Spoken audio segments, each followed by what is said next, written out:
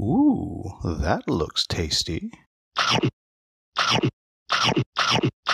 Welcome, folks. Today, the Hungry Gamer is back with another episode of Boards and Brews, and today we have Alex Radcliffe from Board Game Co. joining us. Say hello, Hello, Alex. hello. Hi, everyone. I got my brew coffee today because, well, I'm more of a coffee person to begin with, but happy to be here. I've been so excited. I've been watching all these, and now I get to drink a little something with you. And he was very jealous, I have to say. He must have messaged me once asking Yeah, if he could come on, like it once was that hard. time. But and so he said, so he has coffee today. I actually too. I'm drinking a little coffee because it's actually still the afternoon here where I am, and but though I did go iced coffee just to show how very California I am. Yeah, it is 40 degrees outside or something like that, and I'm still drinking iced coffee because we don't all make good decisions. We are here for our episode. So the first question's rapid fire style that everybody gets. Who the crap are you? What is your channel? What is your shtick? And how or why did you get into the reviewer game? Ooh, you said rapid fire. I don't do rapid fire, but let me try. Let me try. Okay, I am Alex Radcliffe. My channel is Board Game Co. I talk about lots and lots of board games with, I would say, a good heavy focus on Kickstarter games, which was not actually how I got started. It wasn't the point of my channel. It's something I stumbled into. I started doing a channel way back and started with reviews and this and that and the same whatever that everyone else. And then I started talking about the Kickstarter games I was backing and why I was backing them and what was making me not back some games or back other games. And I realized very quickly that that was a type of content that people are gravitating towards, both from a combination of Kickstarter's popular and attractive and fun to talk about, as well as from the fact that I was very often focusing on the financial reason I was or wasn't backing, and people really seemed to gravitate towards that. It was never really intended. It's just the way I looked at things, and it became a very big focus on my channel. From there, it evolved over time, and I make sure to diversify my content. My favorite content is actually not Kickstarter. It's topics. It's like talking about just different kind of things, like we're doing today. In fact, that's my favorite type of content. Just talking about discussions and opinions and having those intellectual, you know, thought out conversations. But that would be, I guess, the closest thing to I have to rapid fire. And it's interesting you say that because I do well, not as many Kickstarters as you do. I do a Mhm. fair amount. Probably in the past it was probably about 60, 70%. Now it's probably about 40, 50%, which is I'm happier with that. I do like Yep. getting stuff that's out and done and people can actually get, because every now and then I get someone who they'll say, well, what do you mean I have to give them money now and I can't have it for a year? I'm like, no, no, no, no, no, that's not true. Yeah. It's going to be 2 years. They say it's a year. That's what's going to happen. Oh man, it's Um, yeah. I'm always worried when Kickstarter's in its high months, like let's say November, October last year. Like 80% of my content will be Kickstarter. I actually like it when like this December and January has been very light, and I would say the past 2 months has been a much smaller amount. And I like, I mean, as much as I love Kickstarter and I do love Kickstarter, I like being not just the Kickstarter guy. Well rounded. It's important to be well rounded. well, all of us with COVID are becoming more well rounded. Oh, I am indeed. Up 10 pounds in the past year or so. Yeah, that's not bad. That's not bad. All right, but let's jump into what we're starting with. And those of you who have listened or watched before, we usually put this down a little further towards the end. But it was pointed out to me that all the real podcasts start by talking about what it is they've been playing lately at the beginning, not at the end. So for the first time, we're talking about what have you been playing lately, and what's on your table right now. Okay, so let's start with what's on my table right now because that's actually going to be, and those aren't necessarily the same.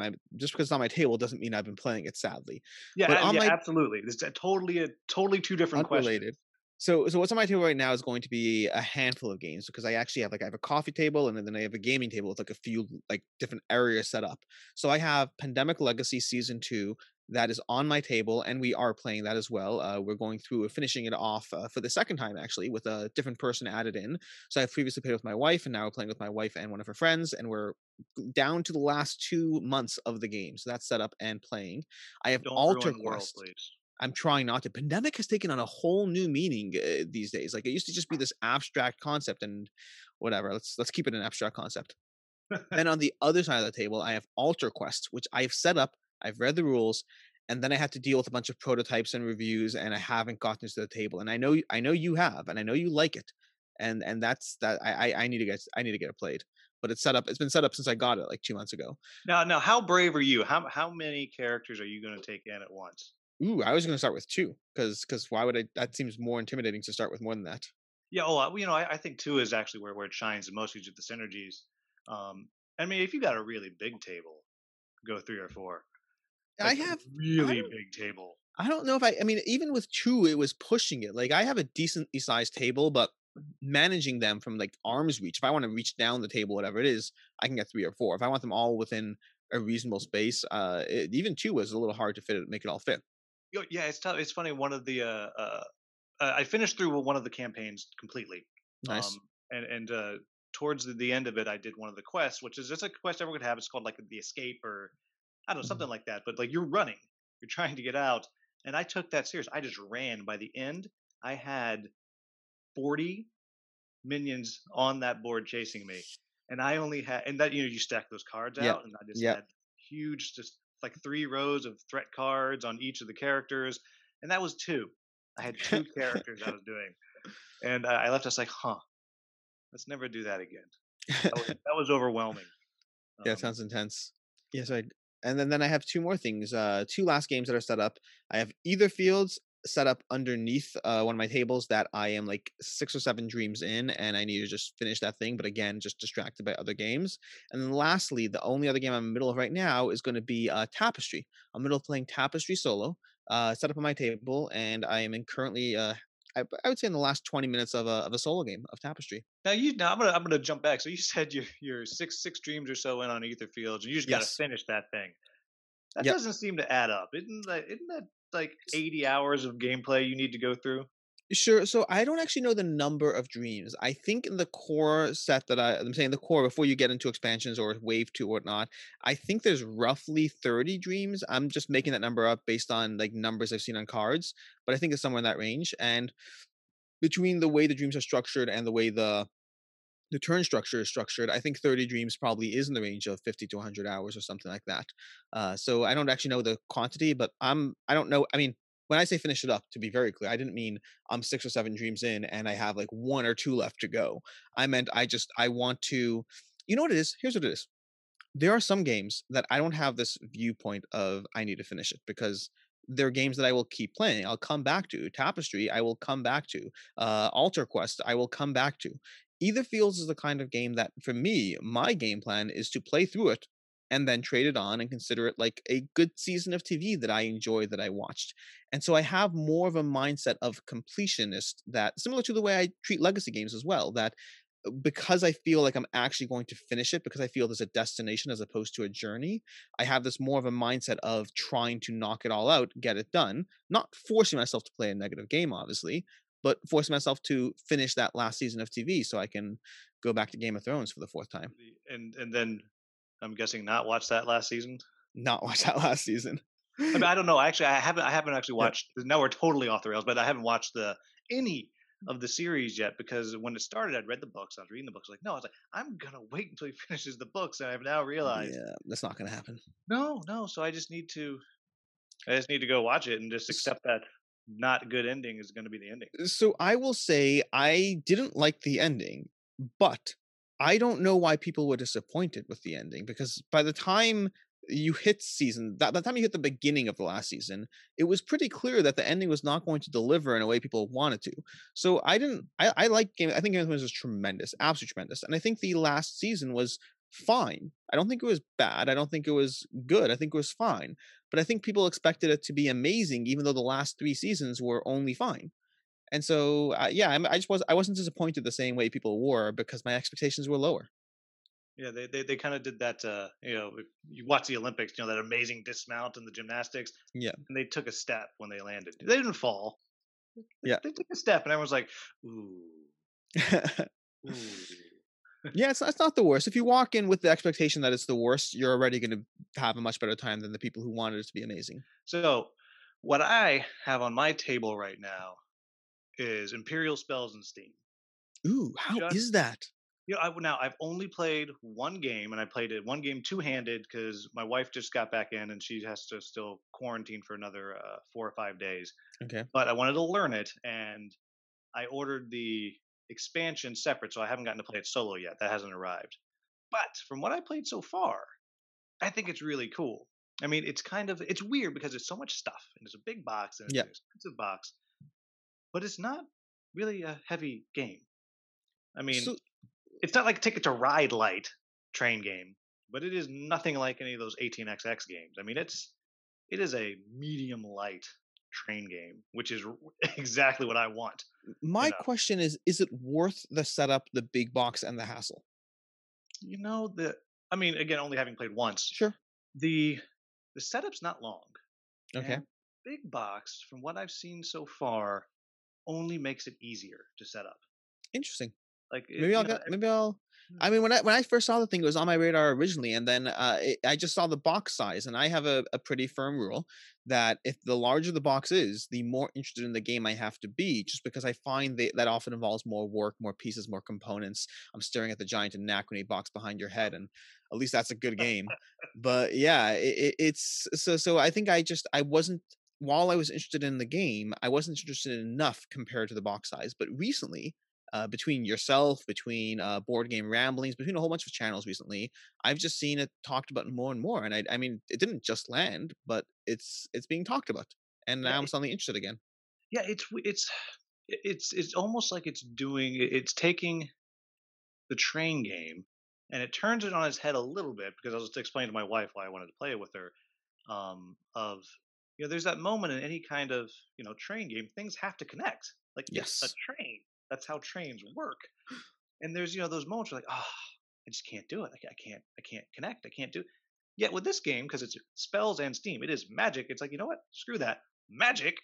Skip. And it's just something for someone interesting. who's looking for something a little bit lighter, but still strategic because you're still building an engine. Yeah, Pun.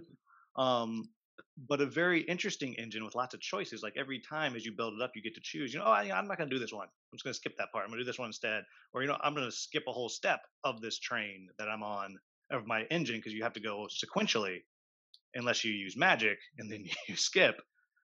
I so far I find interesting. it really satisfying. Um, to be determined at a few more plays if it's worth the price tag. It's a you get a deluxe even when you get the base. You're getting kind of deluxe. Yeah. So I'm less worried about price tag because of the fact that I sell and trade my games. Like there's very often you lose something along the way, but if you get a few games out of it and you lose that $10 in the rotation or whatever it is, I don't mind prices quite as much as I hold. I don't mind. I don't like holding on to games I'm not playing. That's a different story entirely.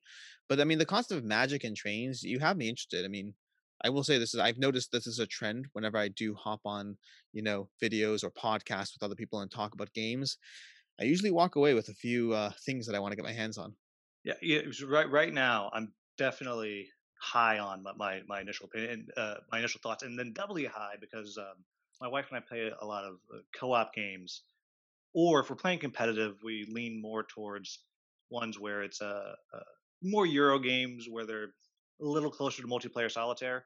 Like maybe we're gonna mess with each other a little bit, but Hmm. I'm not ruining her plan. Like I'm not. Ooh, I could do something for me, or I could totally destroy you, Alex. I'm gonna destroy.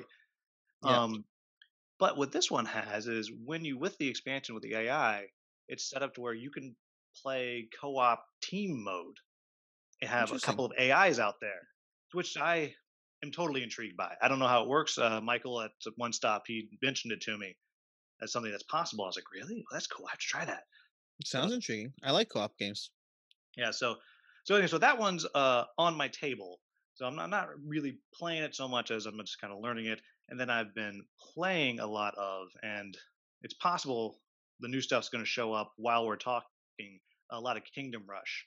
I Ooh. have the Then you say the new what stuff. was Do the you name of it? mean what I think you mean? For those of us who just listing, we're getting stuff. Yes. And Oh, this, you got by the the new way, stuff. It showed up. it showed. I haven't even opened it. I grabbed it and headed downstairs to make it to this call. So I'll go ahead and open this while we continue to talk. Yeah, so that's what I've been. I'm just that's supposed to be here today, so I'm waiting for the new stuff. Like I mean, I went big time on this. I even painted my minis in this thing. Impressive. Like Yeah, I've not. I need to paint. I mean, time is always an issue, but I mean, if you look closely at them, it's not impressive, but from a distance, it's impressive. so I got, my, for those of you listening, I'm just holding up various polyomino tiles with different shapes.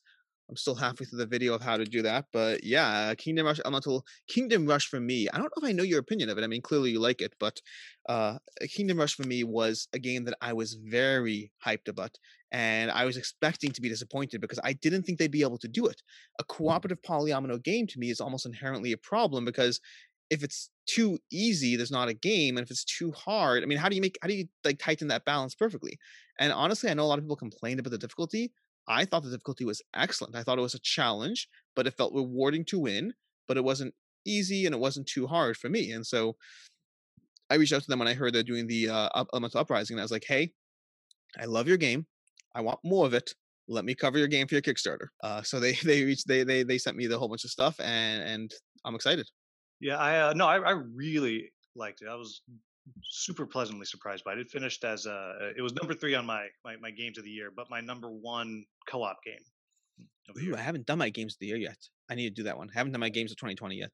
Hey, but you Yeah. better hurry because if you hit February, everyone's going to think you're going to do your Nah, top games of 2021, and that's going to be the embarrassing. more time I get, the more I can like get a few in. There's actually one right now that I want to get another play in before I finalize my list.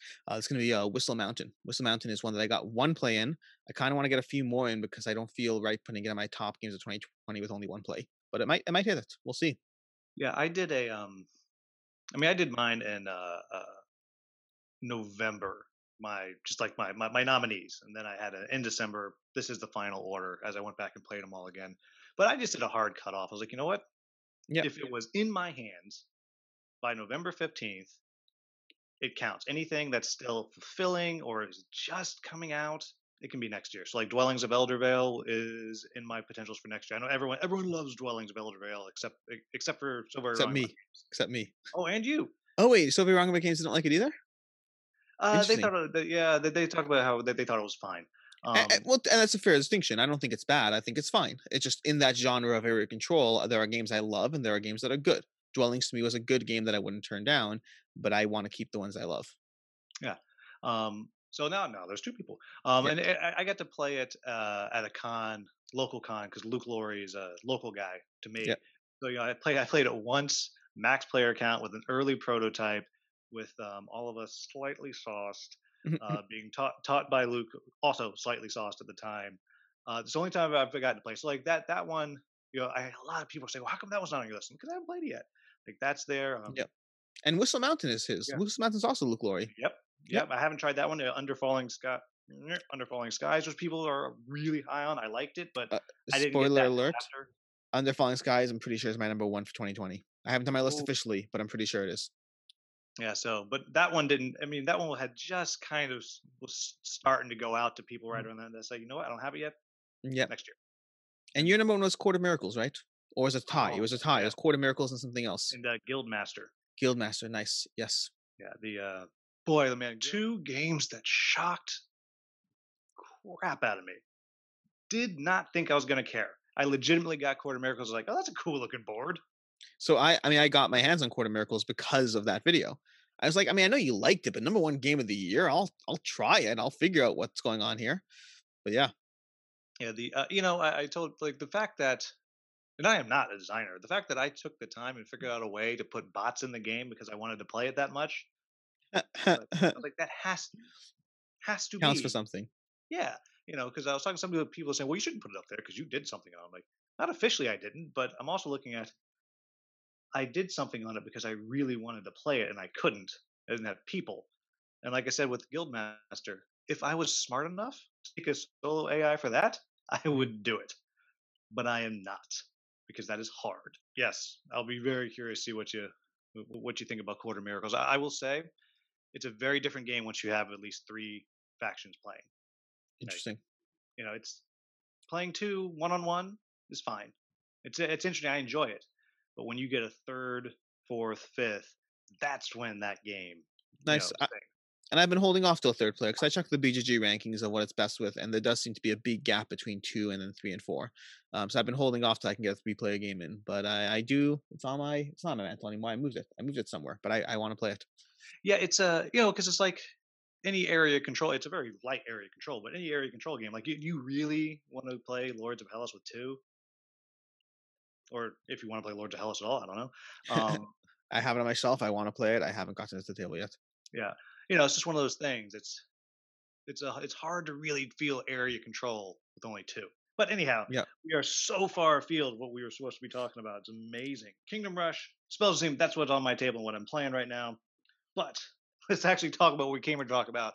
So, everybody watching and listening, we've settled on, in a big old air quotes here, the cult of the new, Yeah. which is a very catchy phrase. And first question is, what does that even mean? What does cult of the new mean? So to me, cult of the new just means the premise that you are always so caught up in the new stuff that you never allow yourself to enjoy the old stuff, or even the stuff that is new today becomes old. And like today, we're talking about Court of Miracles and Kingdom Rush and Imperial Spells of Steam. And are we still playing those games that we love 3 years from now? Or are we caught up in this game and that game and Kingdom Rush Elemental Uprising and who knows what? To me, cult of the new is the premise and the idea that you are too busy enjoying the hype that you're not busy enjoying the games you love. Yeah, I think that that's right on because as we've been thinking about this, I've been looking through the stuff that I have and going through my little game tracker app. I'm like, what was I actually playing? And it made me feel good that I did a little video on the games that got played by me the most last year, and one of those was Sentinels of the Multiverse. That's That not is a new game. no, that is an old game, and I'm not even talking about the app. Like I didn't even count the times I played it on the app. Just Yeah. literally had the cards out on the table. But yeah, it's so easy to get blind. I look at it as kind of being blinded by the shinies and Yeah. Kickstarter, and I guess now GameFound. It's It's shiny. hugely to blame for this. Like I just did a review of Sulkin. Horrible timing. That came out 2 days Oh my before. gosh, before Daniel Tessini, yeah. Like, like, but If you want even better timing, I did a video with Board Game Coffee, and in that video we talked about the T series and what's coming next and like what else are you excited about? And that video only went up today. We filmed it last week. It went up after. And I got a oops. comment saying, hey, that not probably won't be another T game like you guys are suggesting there will be. And I was like, I forgot we talked about that because it wasn't a big deal a week ago. Yeah, the next T game is Try to Forget We Covered This. Um, yeah, I just but even that, like one, it's got the written article has a lot of views, which is Yeah. interesting. The written stuff has bizarrely high views on things that I can never ever guess. There is one. So for perspective, written articles when they get posted on Geek HQ, which is where all my written stuff goes, Yeah. um, usually will get in a month 3 to 7,000 hits, somewhere in there. There's this game earlier this summer, a Kickstarter game called Kleos, area control, Greek Oh mythology. yeah, I remember that one. Yeah, very cool game, very cool game, and it did funded and a bit over. Yeah, Did okay for a first time publisher on Kickstarter. 20,000 views each month. that's pretty Twenty solid. thousand. I'm like, what? Why? Yeah, well, what is it? What was so special about this? But so written articles aside, the video, you know, it just and I knew it wasn't going to do well, but I didn't think it wasn't going to do that well. But yet, no one really cares. And then as you look at it, like the mechanics of it, and I even said this when we made a post about the Tashini instance. I said, the quality of design and the quality of mechanics is not in question, Hmm. and it's not. That game does, I think, time powered worker placement right. Like what Pendulum was trying to do in so many ways, but it's not exciting to look at it.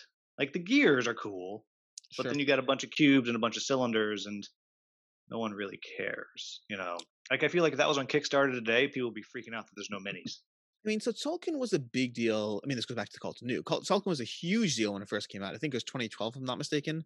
Yeah, But Tzolk'in, it was like everyone was talking about it. Everyone is hyped about the gears, and it still holds up. I mean, 8 years later, it is still well loved. It hasn't been forgotten to time, but it's also not going to receive the amount of hype and buzz that something new will. And I think I'm okay with that. I mean, I don't think like Gladiator. Gladiator is one of my favorite movies of all time, but no one's talking about it because it's a really old movie, but it still holds up. I think in general, in any industry, in music, in books, in movies, TV shows, board games, just like any other media, there will be things that hold up over time and things that survive the aging out. I'm always more fascinated by the things that were good but somehow didn't make it, because like that's interesting. Games that are bad that don't make it, that makes sense. Games that are good that we still talk about is, yeah, makes Or games sense. that are bad and do make it. That's Oh, those always don't make sense. Those don't make sense at all. But yeah, I mean, I think yeah, it's definitely Tolkien is an older game. It holds up. just riffing. What's the first game to your mind that's a good game but never didn't really make it? Ooh, I mean, I can't remember because it didn't really make it. I will come back to that when I think of something. A good game that Uh, didn't make it. Let me think. Um, I'm gonna turn around and look behind me. yeah, that's what I'm thinking of. Like, I'm thinking as well.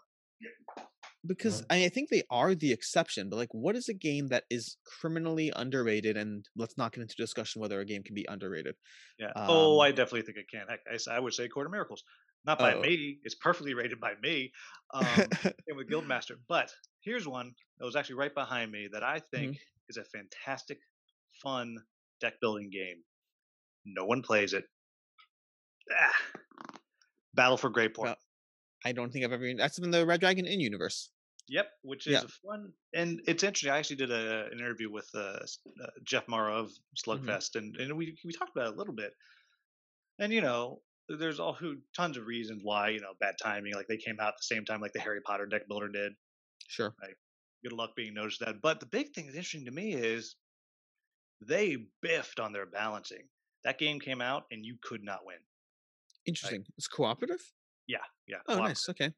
and you just was unwinnable. And they released some erratas and stuff later, and they fixed it. And then they did one expansion. They had new rule books and stuff, and that was all great. But like, and I played another game recently that did the same thing. That it just was so hard. Like, I mean, I don't mind losing, but like You want when to you're feel like losing you on could turn win. two, you know? I've always said a good cooperative game has to feel like when you win, you could have lost, and when you lose, you could have won. Right, Yeah. right, yeah, yeah. There's always the outliers. Like you do something stupid, that's fine. Sure. But yeah, I just remember playing like it had a tutorial mission, and people couldn't win the tutorial. Mhm. And so that kind of stuff. But so that's the first one that comes to my mind. Good game, no one cares.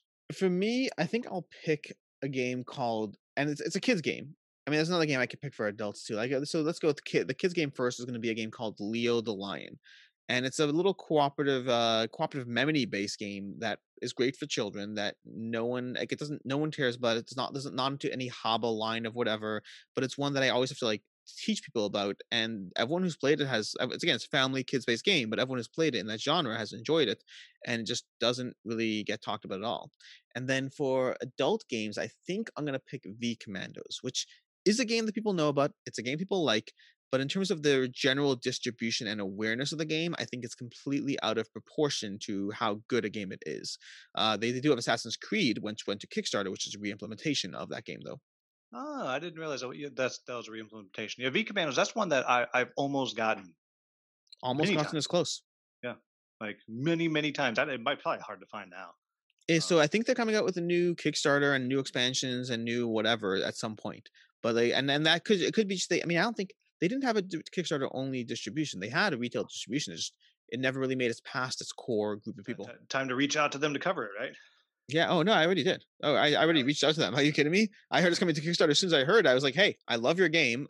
Please send me stuff so I can cover your game." But yeah, you dressed up as one of the characters instead of video. that's the Said, part of I it don't you want got to to come on do. too strong, but Yeah. No, no, I reached out. I mean, I'm not sure what their full plans are. I know they're sending me some of the miniatures because they're gonna have like a miniature pack to upgrade the game.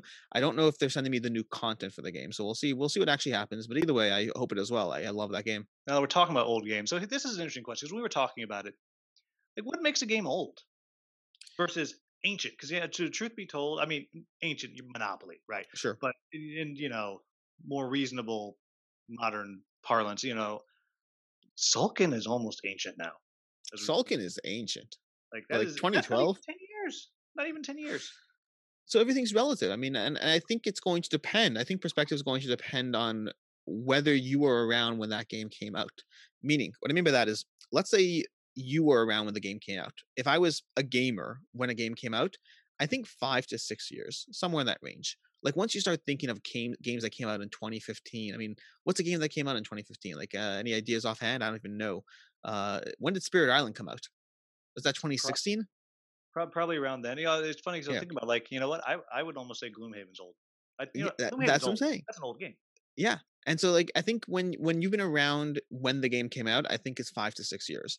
If you join the hobby and you're talking about games that were around before you joined the hobby, I think it's only even 2, 3 years.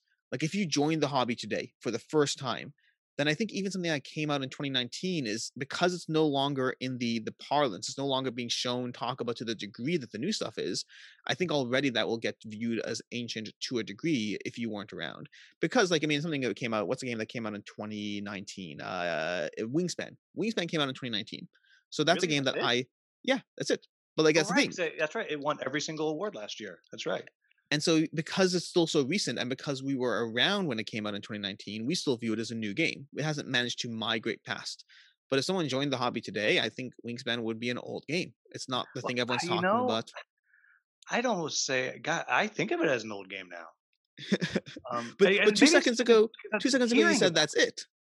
Yeah. So it goes both ways. Sure, it's an old game, but also I said 2019. You're like, that's it. You thought it had been. Oh no, you're right. I guess you said you thought it was an older game.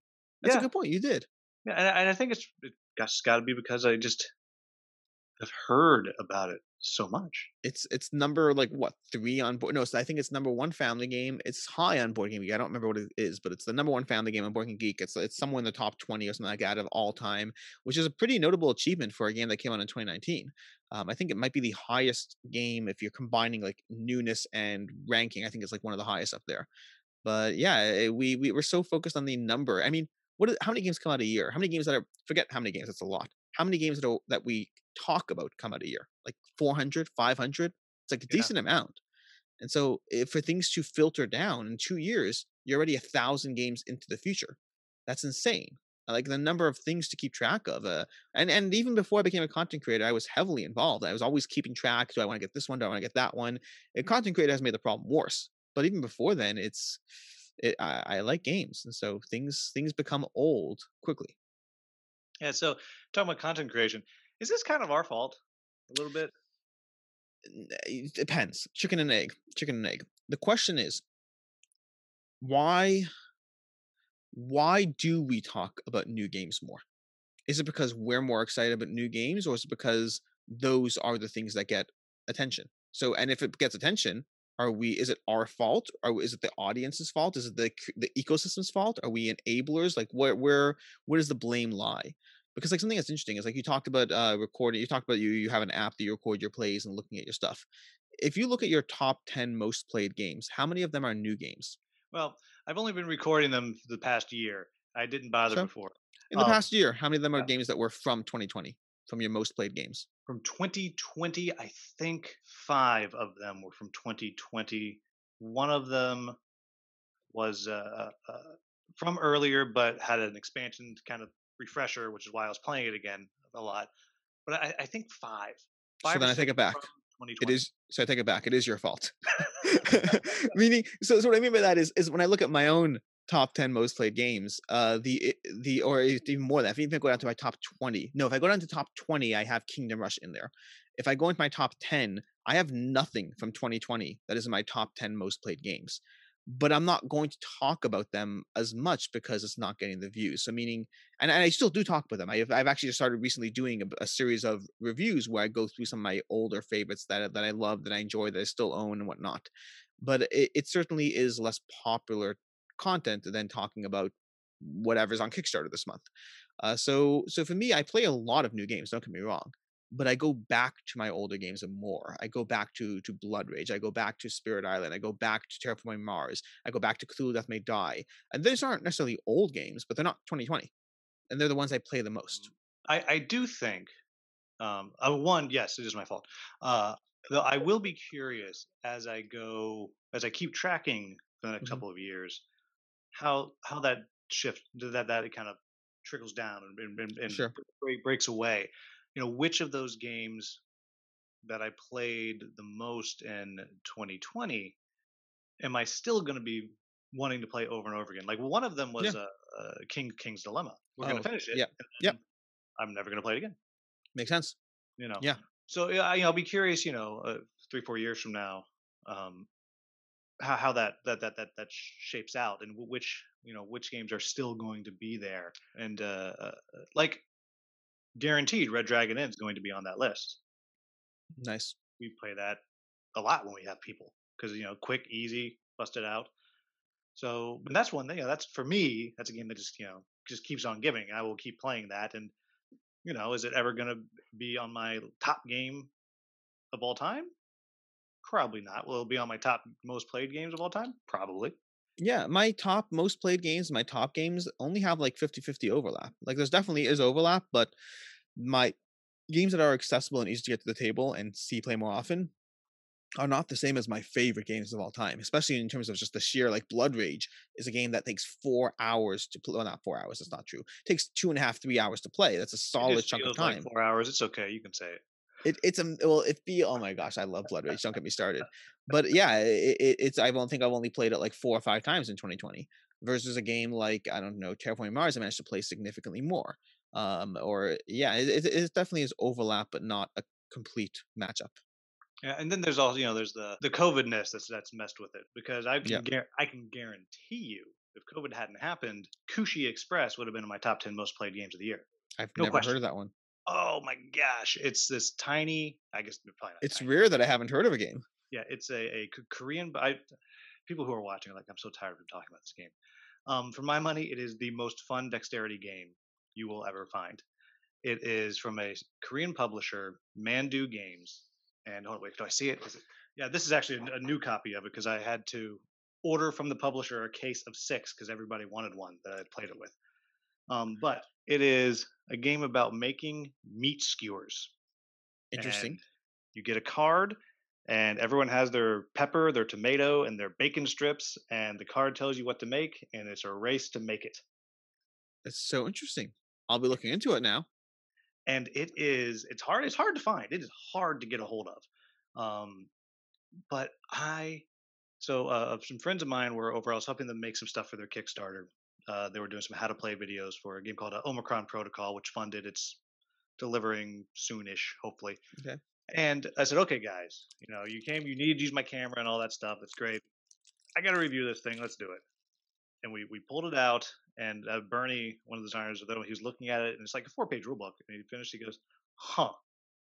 Like, huh? What? He's like, this is either the greatest game design in the history of the world or the Or stupidest thing we've ever played. okay, And, but and you so like we it. jumped.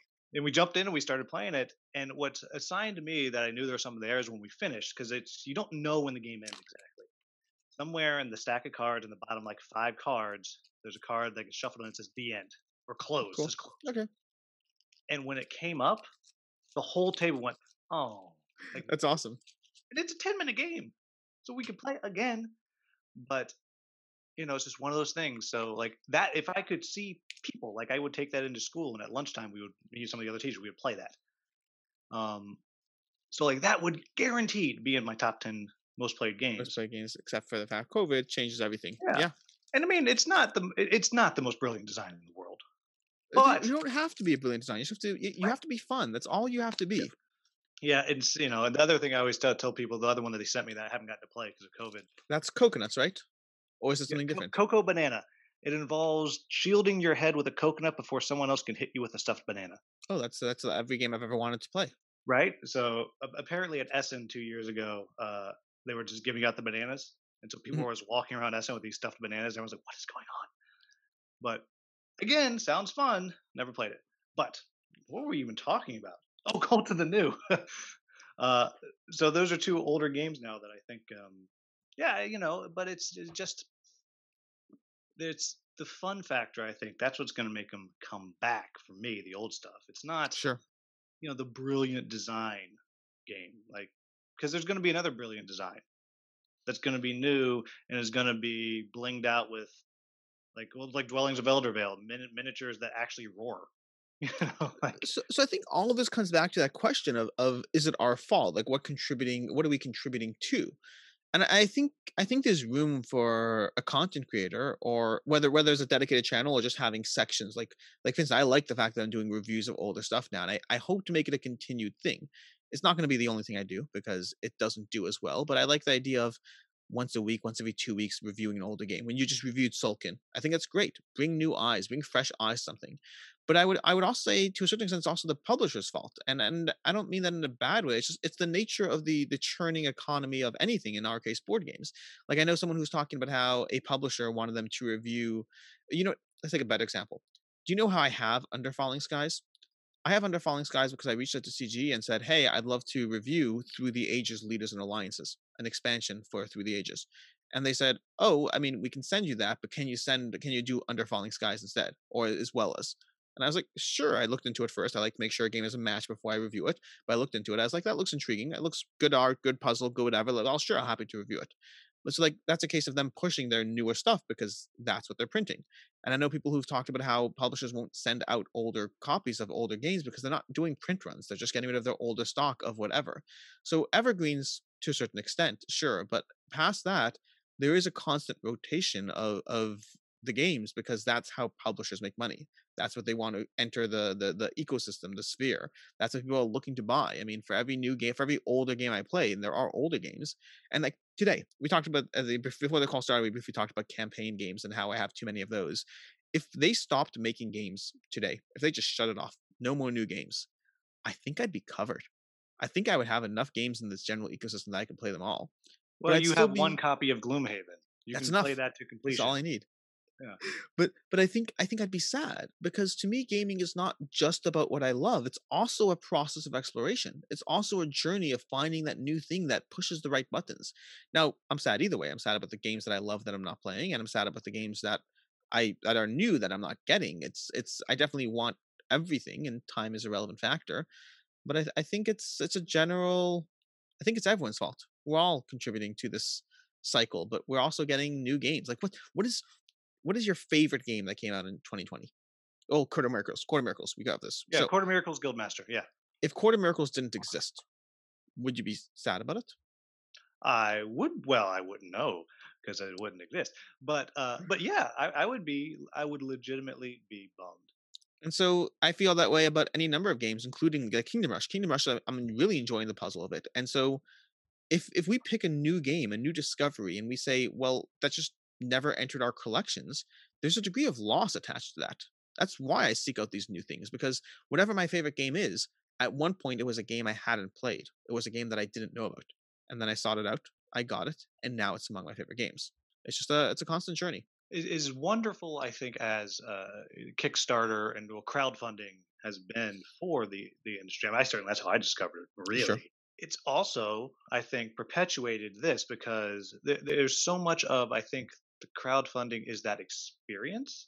Hmm. I mean, so many people get so invested in unlocking those stretch goals and so invested in championing this game that they have discovered.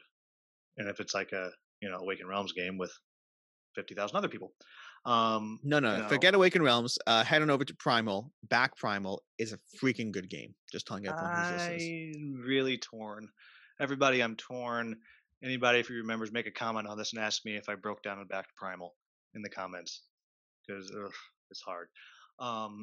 What my saving grace on that is can I put it somewhere? Because you're seeing this Anachrony box here, which is taking up pretty much a whole shelf. I don't understand the question at all. If I can see your screen properly, it looks like there's a good 2-3 feet above the Anachrony box. That is plenty of space. Well, but I can't just I got to be able to get to the Anachrony box. Yeah, not if you have Primal on top of it. You don't. Wow, shots fired, mine. So Board Game Co. will now never review anything from Mind Clash games. I need to play my Mind Clash game. Speaking of Cult of the New and Cult of the Old, I have Anachrony sitting on my shelf. I was strong. I resisted backing the latest Kickstarter, that box you're looking at, because I was like, I will not allow myself to do it while I have the original unplayed on my shelf. But I need to play it. I've heard so many good things. It's just I'm late to the Mind Clash party, and so I got Anachrony right before COVID, and I know there's a solo mode, but I was going to play it with my group, and I read the rules. I just haven't played it. Yeah, and you're good for a long time. Like I Yeah. just released my review on Anachrony, and I don't always get fully caught up in the blinged out stuff, but the miniatures for Anachrony are a joy. Just something about just dropping little worker in it. It's So I so do have that. I have the exosuit pack. yeah, it's so unnecessary, but that is so much fun. but like I just I've looked at the expansions and the 57 modules that came with it, and the I don't know that I will ever play all of it. Like it's just so much. Like just I mean, I've played nine or 10 games, and no zero. It would be zero issue just to use the base game for that.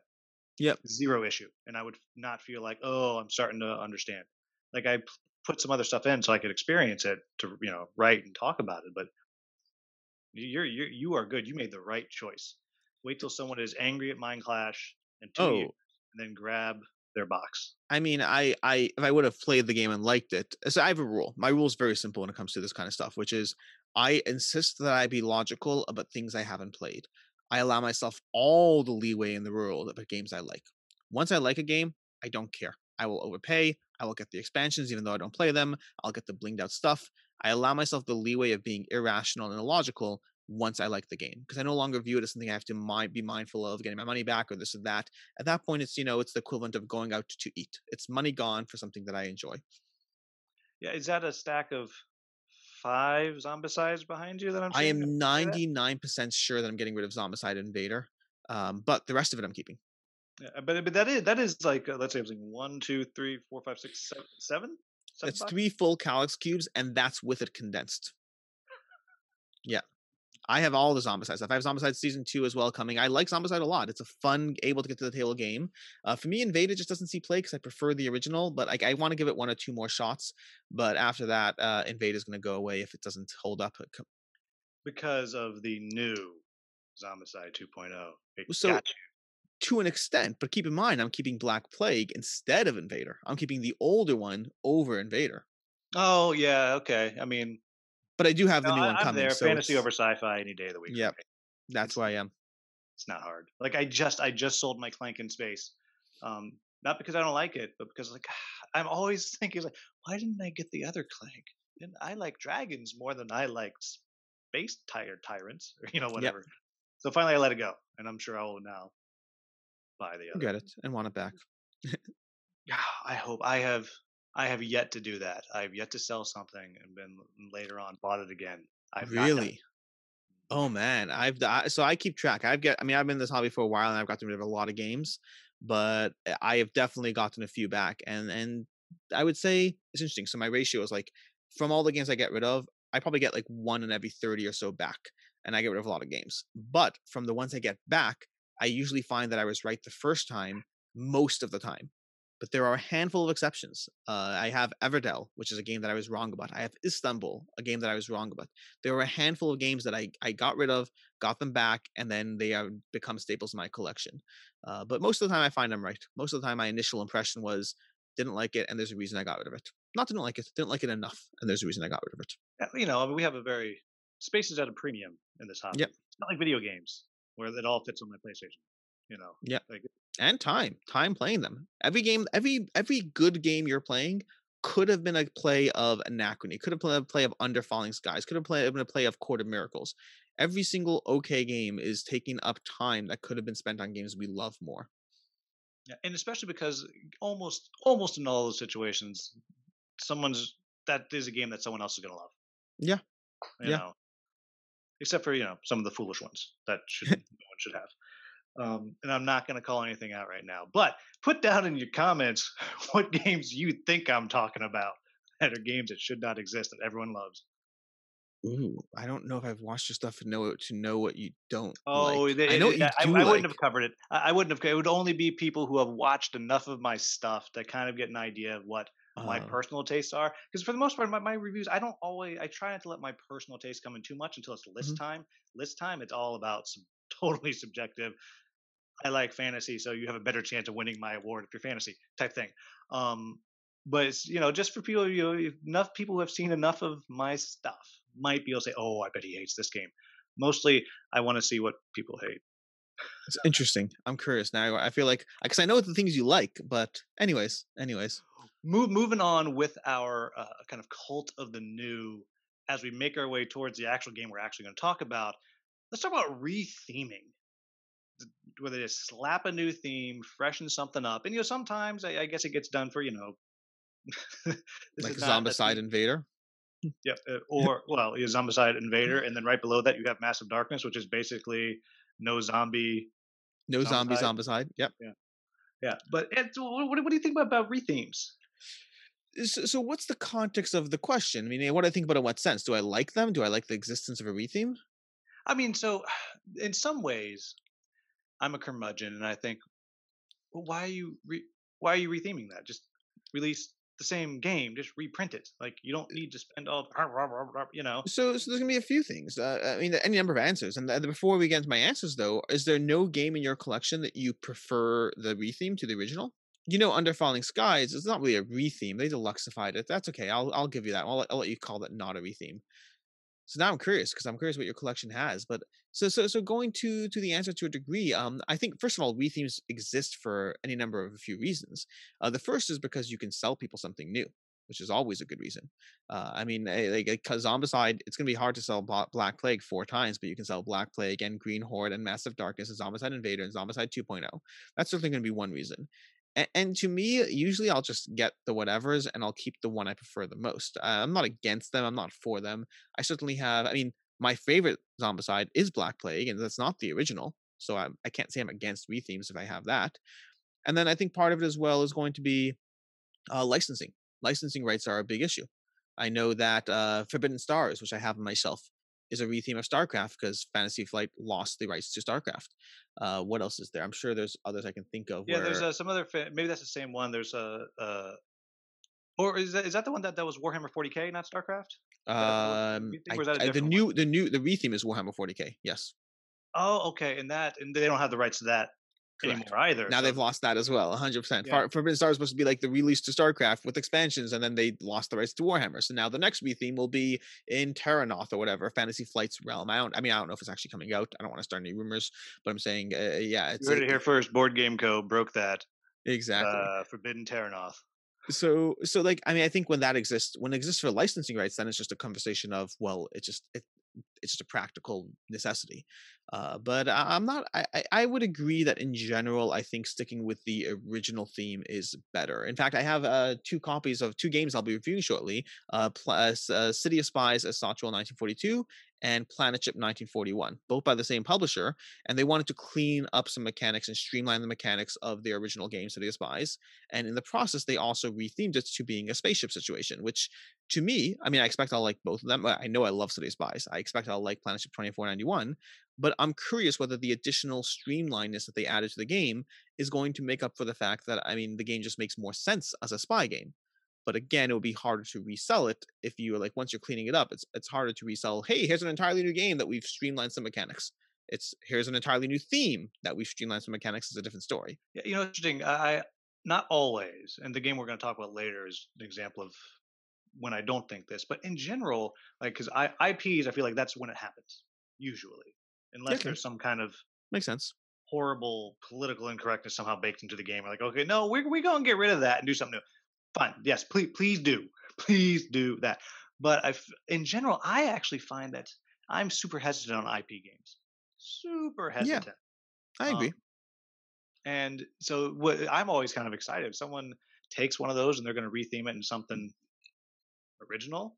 I'm always like, oh, I am all for it.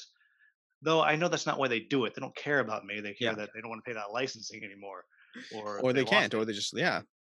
I mean, I'm with you on being wary of IP games. That anytime there's an IP game, I tend to hold off for a while. Like Marvel Champions, I basically like when it first came out, I was like, it's Marvel. It's basically just an LCG with Marvel slapped on. I'm not wasting my time with this. And I needed like half the gaming ecosystem to say it's my number one game this year. Before I was like, fine, I will try it.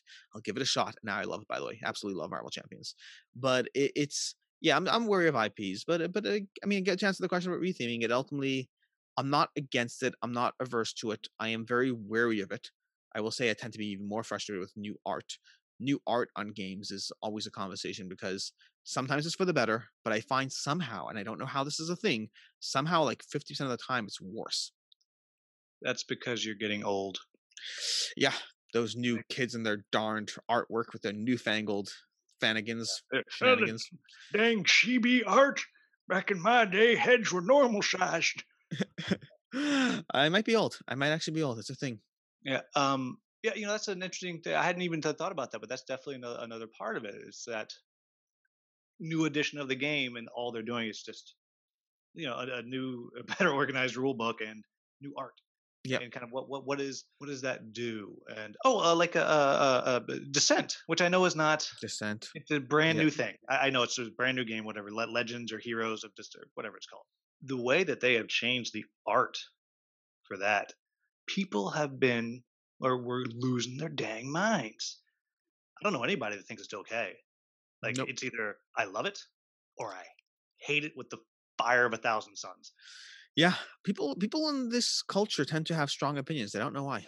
And for me, I actually kind of like it. I think it's kind of cool and refreshing.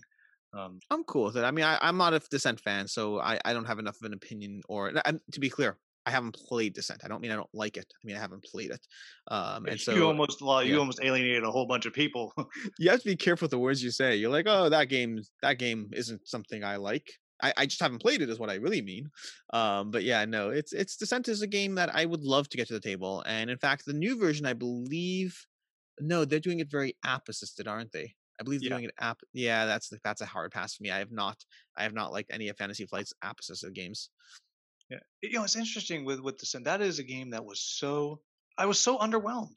I got so much. I just bought a whole bunch of it a couple years ago. Just bought a Interesting. bunch because I was able to find some, as on eBay, like a cheap little Yeah. package. I was like, got a great price for everything, and I was just disappointed. I was like, oh yeah, okay.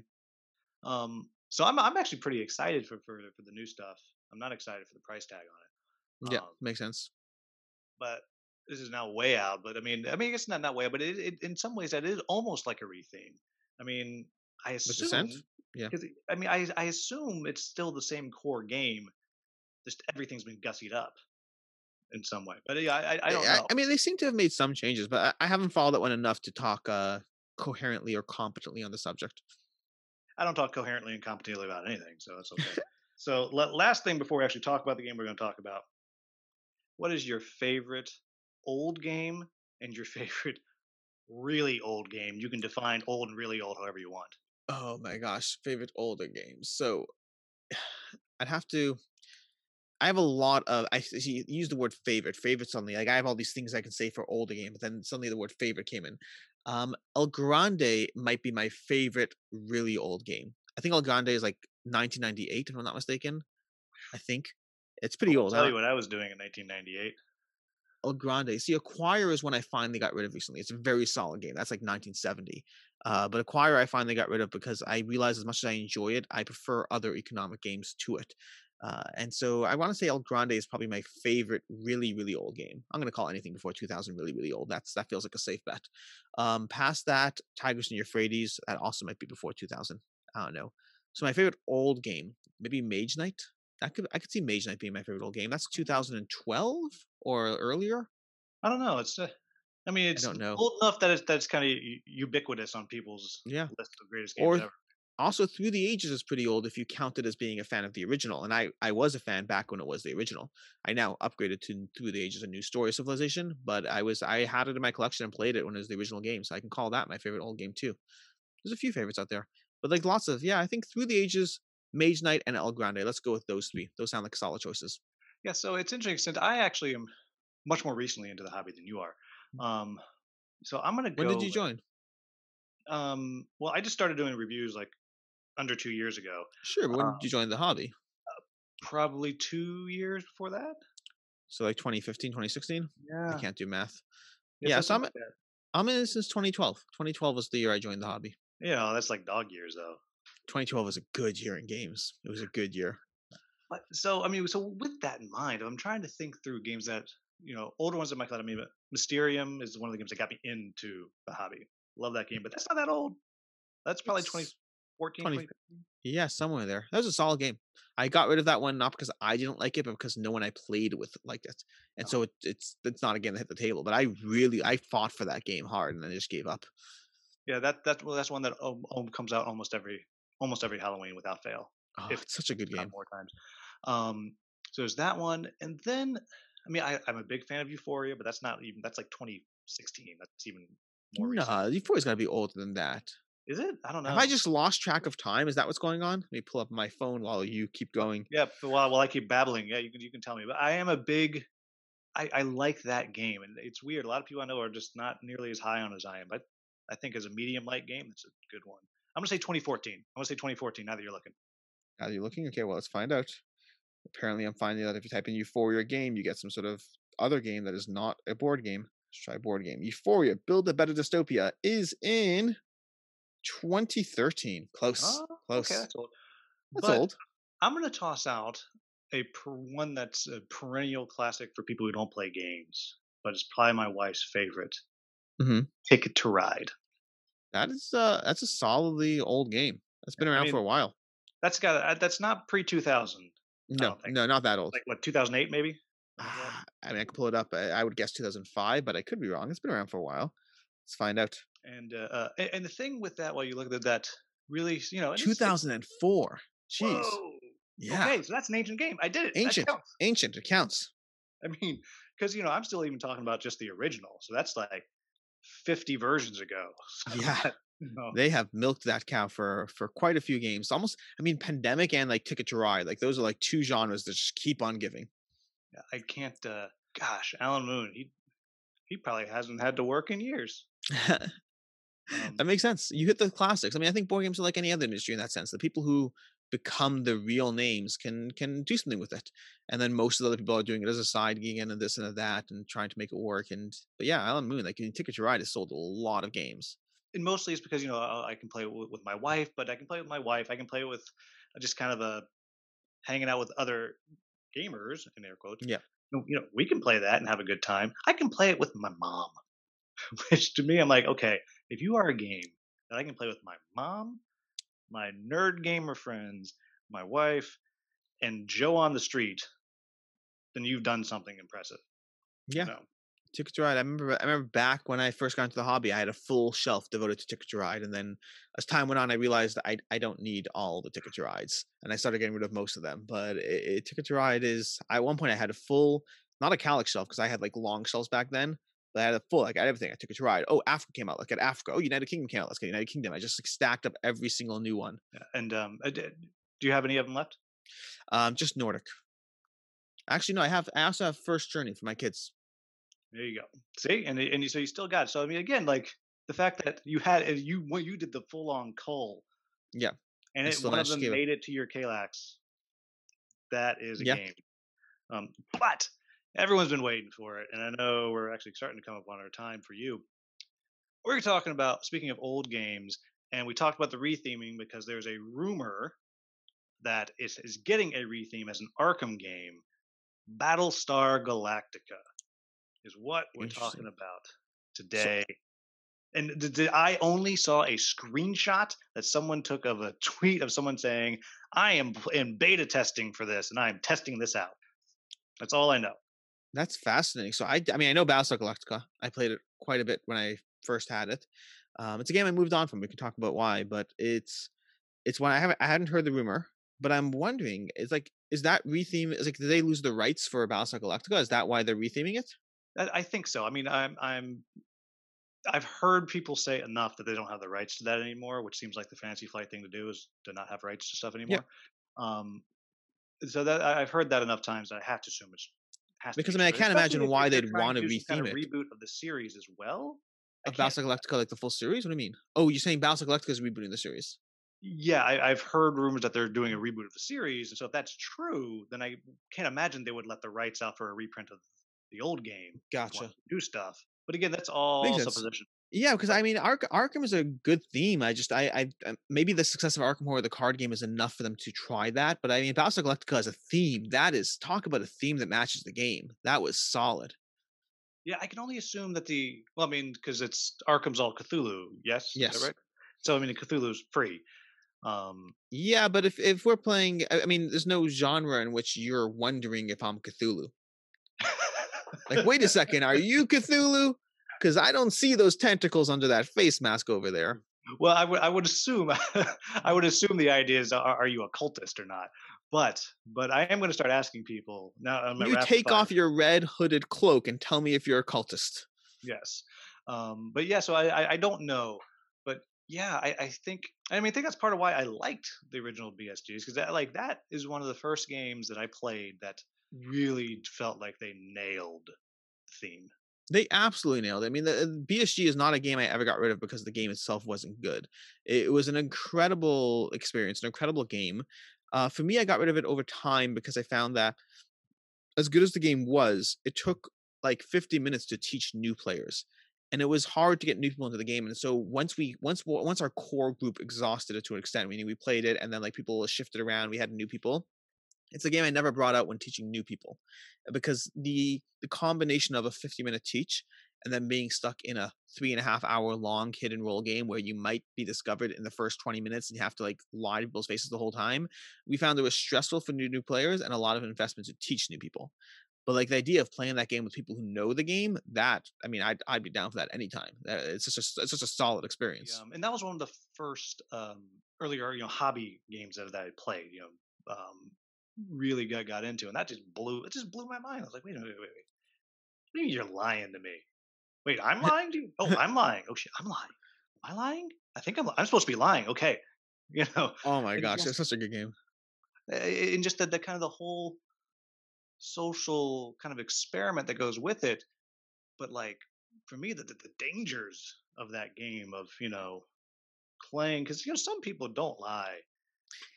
I mean, we're not really Yeah. like obviously you're playing a game, but some people Yeah, I know, but some people they just don't don't like the like it. stress of it. They don't like it. Yeah, they don't. It's And the people who get mad, like you've been lying to me. Yes, I've been you're like, lying to you. that's the game. That's Like the it says game. We here on literally the told card, it says I'm a traitor. I follow the rules. You it's know. surprisingly hard to win as a Cylon if I'm not allowed to lie. Yeah, no, lying hidden role games are always a fascinating. But that goes back to what I said, like the combination of the 50-minute teach plus that stress for people is why I got rid of a game that otherwise I think is excellent. The implementation, the combination of the hidden role, the combination of trying to exercise your options on the ship, sending out your fighters, attacking the silence, dealing with it. It really captured the feeling of the show while capturing the mechanics of the game in such a solid implementation all around. That's why like the idea of a retheme just it feels like a mistake. Even if they, I mean, it might be that they have to do, but it still feels off. Maybe if they do Arkham in space with just a big old wink. Yes. The, the, the A, the second A is looks like an eye going. Yeah, that could work. That could work. Yeah, and it's just kind of the thing that I loved so much about it, and I don't actually own it, but I would play it in a second. Is the kind of that decision space, especially when you are one of the traders, one of the Cylons, of knowing that I have to screw myself over sometimes to make them think that I'm with them, just to try to find the exact perfect moment to really screw everybody over. Mm. It's just so much fun. Yeah, it's. I mean, and then there's like that second phase in the game where suddenly, and that's one of the things that's interesting with the game because you have to balance being too efficient in the first half of the game because you may find yourself a silent in the second half, and that completely changes. Like you have to really have to save the ship, but also leave just enough room for things to go wrong in case it turns out I'm a silent. It was like an interesting balance and a twist. And did you ever play with the expansions? I never got the expansions to the table. Some of them, pretty much when because a friend of mine has not all of it, but a lot of it. Actually, but another buddy of mine does actually have all of it. But um, we all almost always play with the New Caprica expansion, where you actually go to the planet and you have to get yourself off the planet and then jump one more time. It Cool. lengthens the game. It makes it harder for the humans to win. I think it makes it harder for them. And the Pegasus board, we'll almost always play with that one, which makes it easier for the humans to win. But just So it makes it balances makes out. the game, yeah, it makes the game a little longer. Sometimes we'll play with where you could be like the Cylon fleet commander or whatever the heck it is, where at the very beginning that you are a Cylon and you're the leader of the Cylons, but you might be a Cylon that wants the humans to live, or you might be a Cylon that wants them all to die, or so it's another Layer. layer of, even when you know that they are the bad guy, are they really the bad guy? Or maybe they're the bad guy, but they're not as bad as you want them to be, kind of thing, all mixed in there. Those are the ones I played with. I never played with any of the last ones. Everything I'd always heard was the last expansions were meh. Gotcha. I don't know. Yeah, I never had the opportunity. I got it. I don't remember when I got it. Did I get it before? Now I'm wondering if I got it when it was already out of print. No, I didn't. I got it before it was out of print for sure. because I remember. Oh my gosh, this goes back to like those things, those moments of in time where I remember like there were multiple times where it was available for like $25 on sale, and like you're like in hindsight, you're like I should have bought 100 of those because that game goes for like $100 now. Yeah, yeah. It's I just saw someone selling all the expansions and the base game on Facebook, and the base game was damaged, like Mhm, damaged box. The play's fine, whatever. sure. But for like $800, and nobody in there was like, only one or two people were like $800. Like people like, Yeah, oh yeah, that's what it goes for. it's not the craziest price. Some of those expansions go for like $200 a pop. It's yeah, it's. I mean, again, this is just the concept of perfect information. Heck, if once I have that, I may as well just invest in Starbucks when it first opened or Yeah, you Bitcoin. should Yeah, but just buy 30 shares of Starbucks and call a it a thousand day. copies of Battlestar Galactica, and you can retire. Yeah, it's about stuff like that. It was. How often do you still break it out? Speaking of Cult of the New, playing it or whatnot. Pre-COVID, Not forget COVID. I'll give you a full pass for the past year. it depends on who's around. One of my other jobs is in theater, and Yep.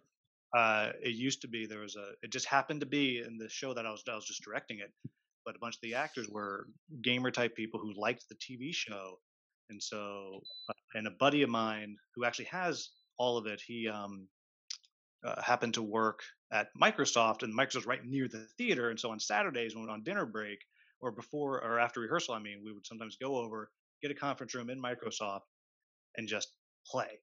And so we'd play, like, I was playing, I don't know, two or three times a year. Now I haven't played in a while because people moved away and all of that. But in general, once this is back over, I would venture to say I will wind up playing it, once a year or so.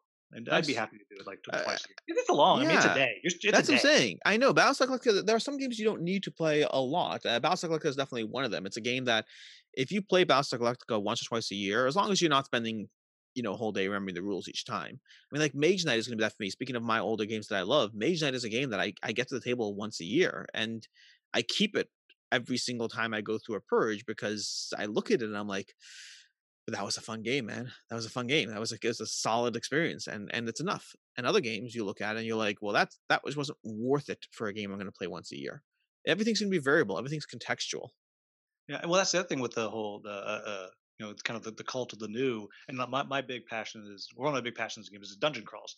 Well, dungeon crawls take up a lot of freaking space, and so I kind of have to decide, like, how long is Alter Quest going to stay? I mean, when I Yeah, play through the second campaign all the way, am I still going to want to keep the whole thing? I mean, to be fair, if I play through both campaigns and a couple others, like, that's 80 hours of game. it's a lot of content. Yeah. Yeah, I mean, that's well worth what the time I put in. But when Oathsworn comes in, I Oh need more man, space for I that. just played Oathsworn yesterday. What? How? Yeah, TTS. Oh, Yeah. okay. All right. I A- was going to come right through this computer and shake No, you. no, I'm not that good. I don't think it's in production yet. I mean, it's in production. It's not. There's no copies in the physical. I mean, I guess there's prototypes. There's prototypes. Michael Kelly. I mean, speaking of Michael Kelly, I think he played it. King of Ravage played it. I don't know who else had prototypes, No, but Michael only had TTS. That's all he got to do with it. oh, really? Oh, interesting. So, and then maybe the King of Ravage didn't have. I don't know what he had then. But anyways, in any case, whatever it was, yeah, I reached out to. I did it a while ago. I did a video on why I backed Oathsworn a few months ago, and the pledge manager already closed. I did the video before the pledge manager closed. It's like a last hurrah, so people can jump in if they wanted to. And the publisher, or whatever, I mean, the Shadowborn Games reached out to me and said, "Hey, I know that the pledge manager is closed. It's not. This isn't a marketing thing. This is just, we'd love to like sit down, talk, and play some games with you." And so I kept getting pushed off because of the nature of prioritizing, because back to the cult of the new, the nature of I frequently have to play games both in person and on TTS because there's a campaign coming up, because there's something to come up. And this was just like, hey, let's just hang out and play games. So I kept on pushing it off and pushing it off, but we finally managed to get a game in yesterday, in fact. And it was, I will say this, I'll say two things. I had a horrible experience playing it, and I am so excited to get my copy, which means to say that falls into the category of one of a few games where I think the TTS gameplay was really not for me. I did not like the TTS gameplay at all. Way too many token management, way too tedious. I didn't have a full understanding of the game because it was taught pretty quickly to get everyone up to speed. And so I was still constantly just messing around with things. But everything I saw, I liked. Like, I'm really excited to get my pledge. It happens to be the actual gameplay was just like a ton of management stuff or whatnot. But yeah, solid game. If you backed it, be excited. Yeah, and I'm proud of myself. I did not get all the extra miniatures Good for you. I did not get the changeable arms for the heroes. Uh, and I did that with a thought to space. Yeah. That's what I was like, maybe I can hold on to it. But I mean, I got that sitting there. I thankfully my buddy had Gloomhaven and we finished it. And you could not imagine how fast I had that box in his car. I So mean, with Oathsworn, I didn't even know this when I backed it, but like I believe, if I recall correctly from yesterday's conversation, I believe they have one-shot adventures. I mean, you could go through it as a narrative experience like Gloomhaven. Like I think it's like almost a combination of Gloomhaven and Kingdom Death Monster in the way it plays and the structure yeah, of the it's kind of got game. like a long narrative and picking where you go, but Yeah. it's just boss fights. Yes, you can single shot the boss fights if I believe. I mean, I know you could for sure, and I believe they're setting up specifically similar to Primal, which I mentioned as well. They're going to give you the Oh, opportunity. Primal, Like, Primal. Did you like yeah. Primal? Are you Oh, interested in Primal? I loved Primal. Absolutely 'Cause love Primal. I don't think I we've don't think I gotten that talked yet. about it. So it's, oh my gosh. I mean, like, it's like, here's how it works. For me, my favorite Kickstarter in 2020, speaking of Cult of the New, which is horrible people, it is our fault. I take it back. It is our fault. Speaking of my favorite Kickstarter in 2020 was Endless Winter. That is the game I'm most excited to get. And part of that, by the way, is the accessibility. It's not that there's other games I've played that were potentially better to some degree, but like Endless Winter is a combination of an amazing game that I will get to the table because it's a simple Euro game you play in 90 minutes, and that does factor into my hype for it. For me, I wish 2021, I could reach back and grab the prototype, but I had to send it off. that was, oh my gosh, there's like 5 prototypes I played in 2020 that I actually would have loved to keep playing, and I had to send all of them away. Meanwhile, my attic has like 10 other prototypes that I'd have no interest in playing again at all. And to be clear, not that the game is bad, but a game has to be particularly good for me to want to play the prototype instead of just waiting for the real thing. Yeah, I got 2 prototypes that I still regularly play. I have What the are they? Merchant's Cove prototype, Oh yeah. Okay. um, and I have this game failed its funding. They're going to come back, but this game Theurgy, Interesting. it, Never heard of it. it that's the problem. No one's heard of it. um, that I play all the time. I think it's one of the best area control games out there because you are done in 90 minutes. Nice. Done. Well, I'll pay attention. And my wife and I still regularly play Lines of Lydia. Lines of Lydia. I actually just got my hands on that. The prototype. I got my hand. So I didn't cover it during the campaign. When Quackalope last visited me, he brought me a handful of prototypes that he was kind of done with that I expressed interest in. And he's like, "Oh yeah, I have these 10 prototypes. Any of them capture your attention?" I was like, "Lines of Lydia, Johnny Pack. I want to play that one." So he brought that over, and I have not actually played it, but I'm glad to hear you played it, as even though it's a prototype. Yeah, yeah. No, my wife and I, we that one came in. That one weaseled its way in at number 10 on my most played games of the year, Nice. and my wife was gone all of November through December. So like, it just sat on the shelf because I mean there's no solo of that. But yeah, Primal. So I say, so it is early in the year to say this, but there is a decent chance that Primal will be my number one Kickstarter of 2021, and it's literally like what 2 weeks into 2021.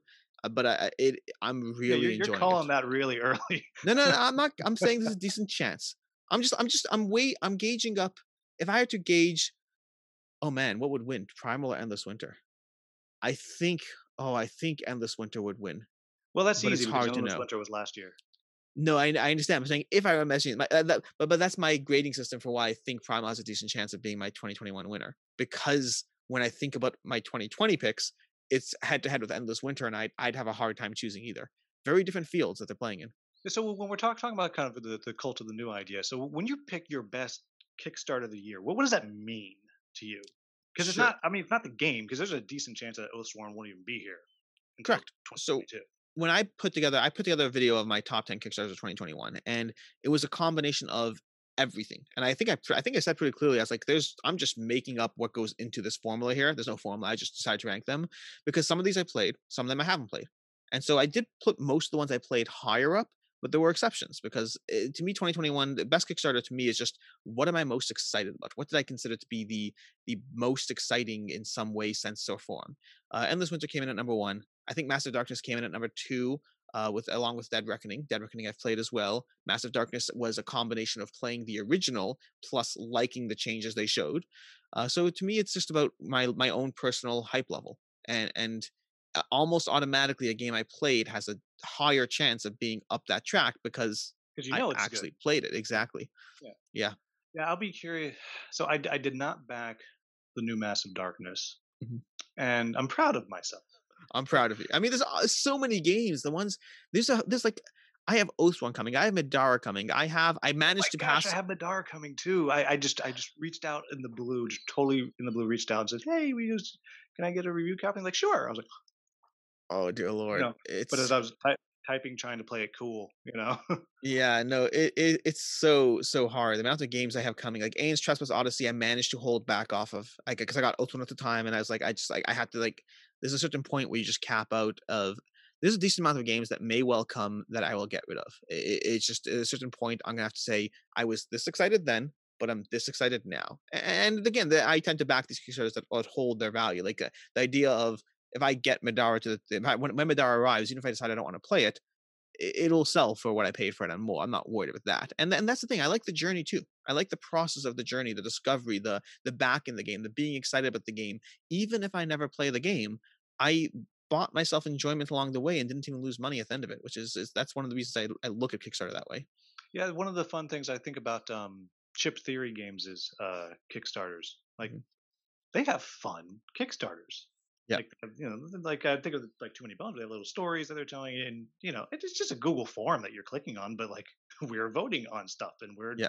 determining the story, and it's just fun, and so that kind of becomes part of that experience, which doesn't always bleed into the game being fun. Sometimes the campaign's way more fun than the game. Yeah. Um, but I like I think that's part of it. I think that's also, I said earlier, kind of Kickstarter is a little bit to blame for the cult of the new, but it's that whole experience because, with the exception of like the come-ons who just they can put anything up there and make $1 million. yeah. Like the competition for backers is so harsh. It's so tight, and that's the things that people have to come up with to get people engaged. Because you're not really going to succeed again unless you're like, come on, unless if I'm running this campaign, if you on your own are going to go out and then start pushing it because you are excited. The only way you're going to do that is you got to do something clever, which is But very that's fast. I think it's actually I think there's a lot of room for I mean this is drifting from our conversation entirely, but I think there's a lot of room for Kickstarters to succeed. They have to put the work in, and unfortunately or fortunately, depending how you look at it, the work no longer consists of simply putting up a good product. I think a big part of the work is the community building. If you're Come On, if you're Awakened Realms, if you're Mythic, you've built up that community and you can do what you want. But I can point to dozens of games that have done phenomenally well. Endless Winter, Primal, Townsfolk Tussle. I have to like pull through more. What's that game that the oh my gosh, the cooperative 4X game? Uprising. Uprising. These are all companies that did phenomenally well for their first Kickstarter. And one thing they all had in common is their games and their communities were well above 6 months in advance of the Kickstarter. They started building up that community from day one. You throw a game on Kickstarter and hope it funds. I mean, you might fund, you might not, but you're suddenly relying on just the facet of is your game good. You're not getting people invested well before your Kickstarter ever launches. If Yeah, there's one thing, it yeah, even becomes part of it. Like if you haven't done that, that's a now almost a red flag. yeah, Like and it should be to an extent. I mean, like I think of it's Ping Yao that's out there, which is yeah, and they funded now, and I've said, I mean, if that's not one of my top Euro games of the year, assuming I mean it's supposed to deliver this year, but yeah. if it does, I'll be shocked if it's not. But it's struggling because the Jing studio didn't start building community until 3 weeks prior to launch. Yeah, it showed up on Kickstarter. It looks okay. It doesn't look amazing. It's a little bit pricey too. And there's despite the fact that there's a million content creators saying how much they enjoyed it, yourself included. I saw your forum post as well as your review. There's a lot of people who seem to really enjoy that game. But it's not content creators are just one part of a multifaceted equation of how to make a successful Kickstarter. And it's not an easy answer. It's not like here's this checklist of 10 things to do. It's here's this checklist of 10 serious areas of homework, work, and investment. But the more I was talking to a friend like a few months ago about how it used to be when you were a service provider. He's a locksmith. It used to be a locksmith. You just put your phone number in the phone book. People called you, did good work, and you moved on. But now there's all these games you have to play. Now you have to sit there and be on Angie's List. You have to sit there and put your stuff. You have to put your Google marketing up. You can no longer just be a locksmith. You have to actually like know a bunch of other stuff to be competitive. And that's the nature of any space. The more competition there is, the more you have to become an expert at the thing you weren't trying to be an expert at in order to succeed. Is Board Game Co. sponsored by a local locksmith? Because Board if Game they're Co. not, sponsored by a local locksmith. No, because if you're not, he is missing out on dozens of views per week. yeah, he's a local locksmith. I don't know how many of my views come from Cleveland, Ohio. 4. 4 exactly. But yeah, no, it's a fascinating thing. This concept that we have to be experts. And this will apply to content creation too, by the way. I mean, to be a content creator as well is no longer just about, hey, I can talk well about this game or review this game well.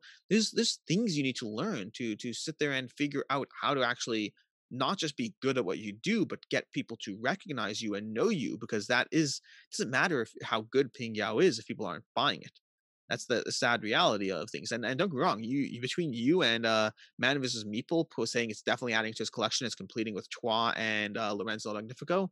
I mean, I'm tempted by Ping Yao, but like I feel like I have a Why haven't you backed it while I was talking? Come on. because it's like a 2 week burst of attention of I mean, there's like 400 people backing it. Like I'm torn. And like I think it'll be a good game, and I love Chua. Chua's in my top 50 of all time. Lorenzo's just outside it, but I mean, it's just the problem is they didn't give me months and months to build up my hype and my interest. If I just hold firm for another week, then it'll be off my radar again. And I'm always trying to not back things more than I'm trying to back them. Yeah, I think that my buddy who at a year or so ago, maybe a little more than that, we were definitely enablers of each other. But now we finally we flipped it. Now it's first thing when one of us backs a Kickstarter, within 5 minutes there'll be a text that'll just be like, Why? oh, for anybody who's just listening, it's just me shaking my head disgustedly. Like when you find one of those gifs, you get one of those gifts, and that's what it is. And then usually we then have to defend our choice to each other. And the other one, we will do our very best to poke as many holes in it as we can, because we don't have space for stuff. Yeah, Even if we have the money at the moment, we don't have the space. I have this deal with one of my Patreons who we frequently go back and forth of like we're like, okay, I won't back the game if you don't, and we do that all the time. And then like the last time we did that, I basically said, hey, I can get a TTS session with the designer. You want to join me? And he did, and then we both proceeded to back it together. So we're both enablers and convincers at the same time. We toe that line. Yeah, well, and that's actually it's kind of been, and actually for anybody listening, like I fully recommend finding someone else in the hobby to try to talk each other out of it, because then when we do back something, like we are fully confident and we haven't been wrong yet. Like we haven't gotten something come in and we've been like, well, that's disappointing that we actually You had haven't done that. you haven't been disappointed by Kickstarters yet? Oh no, oh plenty. Okay, I was I a little got, confused by that. but not that we've had that process since we've done that. You know, Gotcha. the impulse backs have gone down, and it's literally just because like I don't want to see his text. Stop and think about it. Um, and so it doesn't. It's not that we have very different tastes. Like some of his favorite games are Scythe and Rising Sun, and I recognize the impressive mechanics and interesting things those games do. But okay, Yeah. I will play it if you want to, sure. But I'm never gonna say, oh my gosh, like I have a day off. Can we play Rising Sun? Never gonna happen ever. And I can't play Blood Rage anymore. Circling back to what you said earlier, because we played it once, and I whooped everyone's butt, so I can never play again because it's never going to be that good again.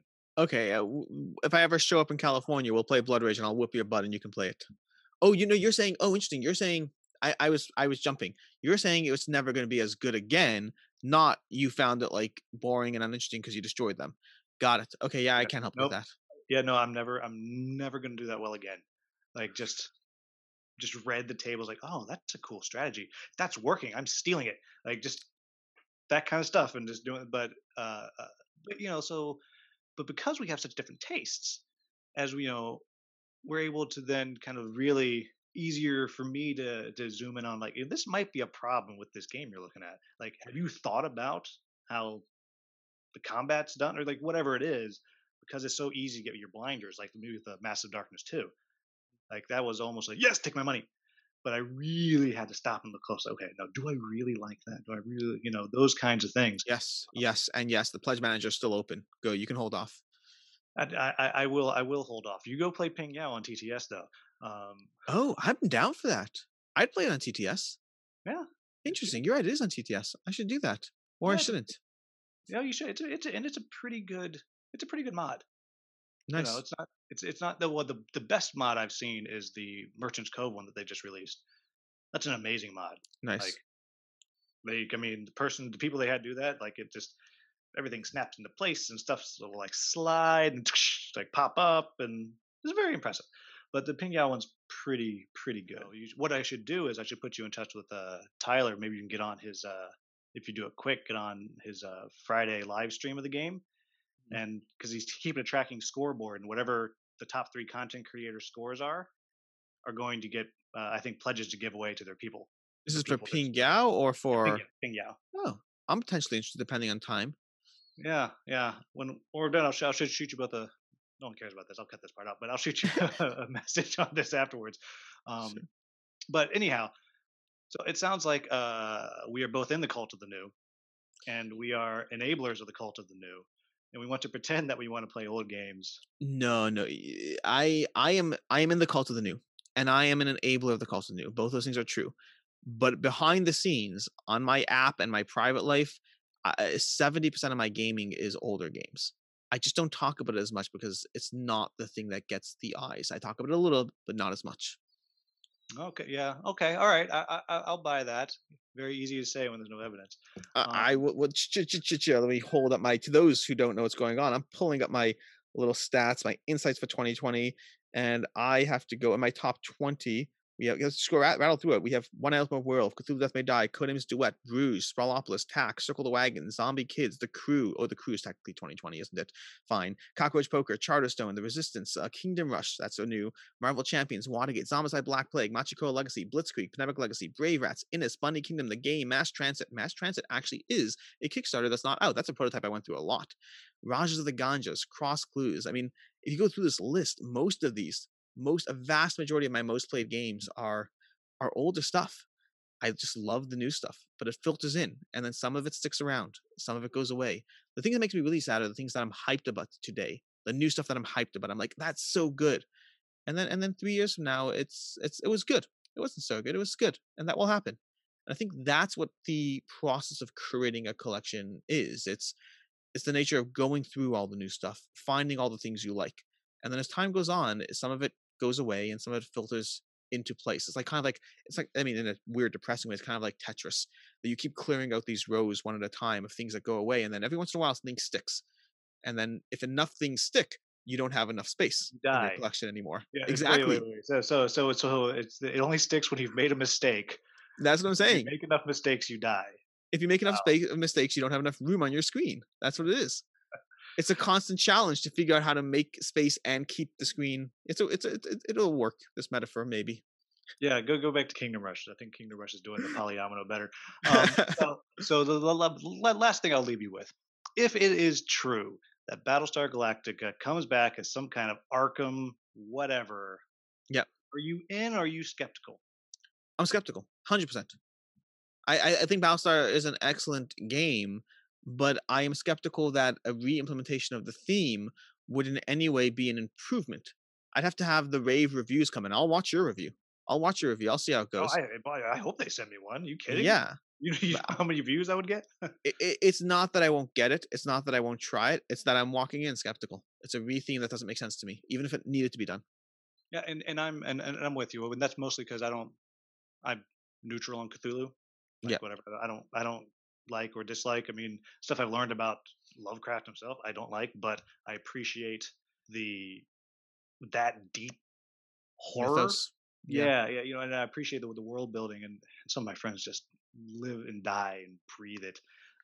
Like we went to a convention, and a buddy was going to run a Cthulhu game, a Call of Cthulhu game. He's like, "Come play." I'm like, "All right, sure, whatever, I'm in." And we're going through and all this stuff. We found a book and going on. I was like, "Can we? Can I just burn the book?" And I'm like, "No, all this stuff." I was like, "No, why don't we just burn the book?" And then finally we finished, and everybody died. Is how it ended. We killed the thing, but like everyone died. And I was later. I was like, my buddy Rich was like, "Richard, what would happen if we would just burn the book?" He's like, "Oh, you would have won because that was it." I was like, "See, just burn the book. You find an evil book, you you burn burn it." it. Like I feel like that is life lesson number two. You know, Don't open things that shouldn't be opened. yeah, yeah. But the point is, I just don't. it doesn't excite me. Like Battlestar Galactica excited me because I liked the show and all of that. So Wait. We can apply this. We can take that metaphor. So we're talking about the cult of the new, right? And you're talking about burning the book because something new, you never really know what's going to be in it. You can sit there and you can play your favorite game of all time, whatever it is. You can play your second favorite game, your third favorite game, whatever it is of all time. Or you can buy that new game that might be amazing, or it might be a horrific monster that eats you. go back primal. Is I think we're going, but yeah. So anyhow, we've gone way long on this session. I know you have kids to wrangle and Yeah. bathe or whatever you have to do with kids. Um, but thank you for taking the time to come on. If you want to leave our two remaining people still watching after 2 hours with a word or five of wisdom, what do you got for them? That's a good question. I would go with enjoy the cult of the new, enjoy the hype, enjoy all the stuff that comes along with it, but also understand for yourself what it really is for you. Is it constantly a journey of new things and you're getting rid of them because you're always playing the new things, you're not playing the old? Or do you like the combination? In which case, make sure you're doing the combination. That's something I did in a recent video is the idea of just, I don't really care what decisions people make, but act with intent. Don't lie to yourself. If you're only playing the new things, play them, sell them, play the new things, sell them, move on. There's nothing wrong with that. Or just make sure you're getting a healthy mix. Play those games you love and also play the new stuff. Just act with intent and know what you want to do. Yeah, that's a great one. The only thing I'd actually add to that is, when these exciting campaigns come up, like Primal, I'm teasing Alice for Yeah. because of it, but it is a big deal and it is exciting. But just take the time and do that little bit of research. Yeah. Read the rule book if you're a reader. Watch a couple Playthroughs. of different reviews. Definitely watch a playthrough, and just make sure that you want it because none of these Kickstarters are cheap. Yeah. Yeah. And Primal is expensive. Like I'm hyped about it. Do not get me wrong, but I got a good question recently from someone said one of my viewers said to me, if you hadn't played it, would you be backing it? And the answer was yes, but I did have to pause first. I had to think about it and process that. And you're in my shoes. You're not in my shoes. You're in my hypothetical shoes as someone who didn't play it and have to make a decision with that. Just because I love it doesn't mean you will. Yeah, and it's so Cult of the New is fun and exciting, but cult has also got a negative connotation for a reason. So just make sure you got that third Cthulhu eye open. Does Cthulhu have three eyes? I don't think he has I three have eyes. no idea. I'm not a Cthulhu expert by any means. Don't at us, Lovecraft fans. We will learn. But anyhow, thank you so much for joining me today for a very long time, and everyone else, thank you so much for watching. Have a wonderful, wonderful day. I only want to be in the games I really love. I don't want to be in all the games. I want to be in like a handful of games. And I wouldn't mind being in Primal. You got to put in your time. You can't just like pop up for 2 years and then complain that you're not like making a living. And I'm fine with that. I'm enjoying it. I'm having an absolute blast, which is why I keep doing this. Out of your mind with a daily video, like I've committed to every Wednesday, and I put out way more than one a week. But Yeah. as long as I get every Wednesday, I'm There you fulfilling go. my contractual obligation to To yourself. the gaming gods, right? I mean, I take money for other stuff. Like, Yeah. if I want to play through, absolutely pay me some money, because the amount of editing on a playthrough is It's a huge. lot of work. And then same thing for how to play videos, which I'm trying to become the poor man's Rodney Smith, like the homeless man's Rodney Smith. That's what I'm trying to be.